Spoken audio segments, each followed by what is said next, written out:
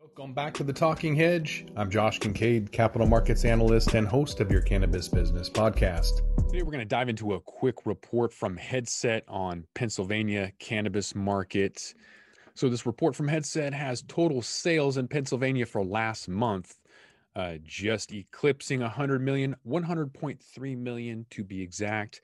Their year-over-year sales growth, 85%. So not as much as the 300% we're seeing in Illinois with the new emerging market, but their average basket size at $143 and change surpasses that of Illinois at 110, so not too shabby. They've got about 600,000 accounts. So they've got 600,000 transactions for last month and a brand concentration of 85%. So that's not good. What that means is the top 5 brands basically own 85% of the market. For example, the top 4 brands in Pennsylvania during April all came from Kind Tea Cannabis. Top product was Gorilla Glue number 4 in 7-gram containers, which brought in $1.3 million in April. So for the 5th most populated state in the U.S., you would expect to see adult use markets growing a little bit more rapidly in Pennsylvania, but that could be for a number of reasons: slow rollouts, not enough stores, not enough access, number of reasons. So the last 12 months, we saw Pennsylvania medical cannabis sales totaling 910 million. But medical cannabis sales began growing fairly rapidly in the last 13 months. Started at 40 million in January of 2020, ended at close to 98 million in January of 2021.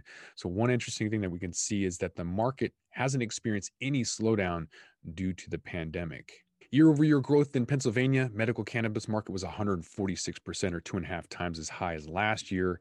That's fairly consistent with what we see, for a medium to smaller market. Again, Illinois was about 350%, but still early on. It's going to have a lot to do with their medical cannabis dispensaries and how fast that rollout is. So the growth in terms of total sales was driven to some extent by the dispensary counts. So that only grew at 33%. Total store numbers were 86 up to 114 dispensaries. Average sales also grew fairly quickly when new store additions were added, and then slowed down from July to November when new stores were added at a faster pace. So in total, the average sales per dispensary grew 86%, from a total of 460,000 to 855,000 from January of 2020 to 2021.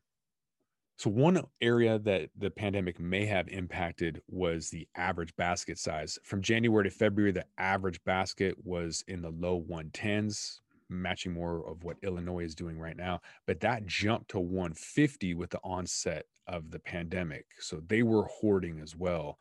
Basket sizes have since leveled to 130 to 140. So that was kind of an initial, maybe seeing Massachusetts next door shutting down, cause a lot more people to go out and buy more. So the average item size growth was driven by more people buying and buying more of it. And then after August, you saw the average item price remain close to around $50. I wonder if that was driven by promotions or a minimum delivery. You see that in California with the minimums sitting right around $60, which is the minimum for delivery. So curious if that is some curbside pickup discount or delivery minimum.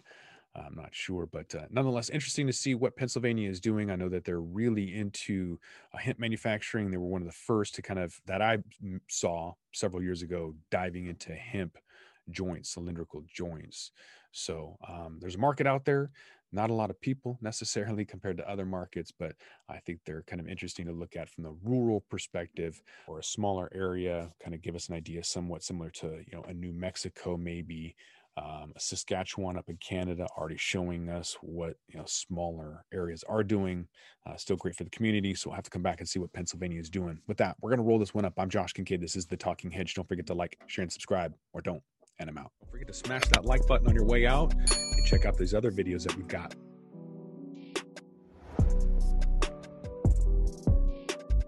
Thanks for listening to today's show.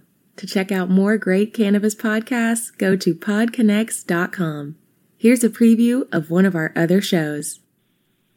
Hi, my name is Kira Reed, And I'd like to invite you to be inspired by the women who are leading in the cannabis industry.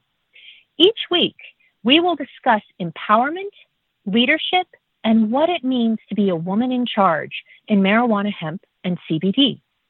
As the founder of the Women Empowered in Cannabis community, I have had the great pleasure to get to know many brilliant and talented women who are CEOs, executives, politicians, advocates, and community leaders that are focused on creating a cannabis economy that is just, fair, and equal.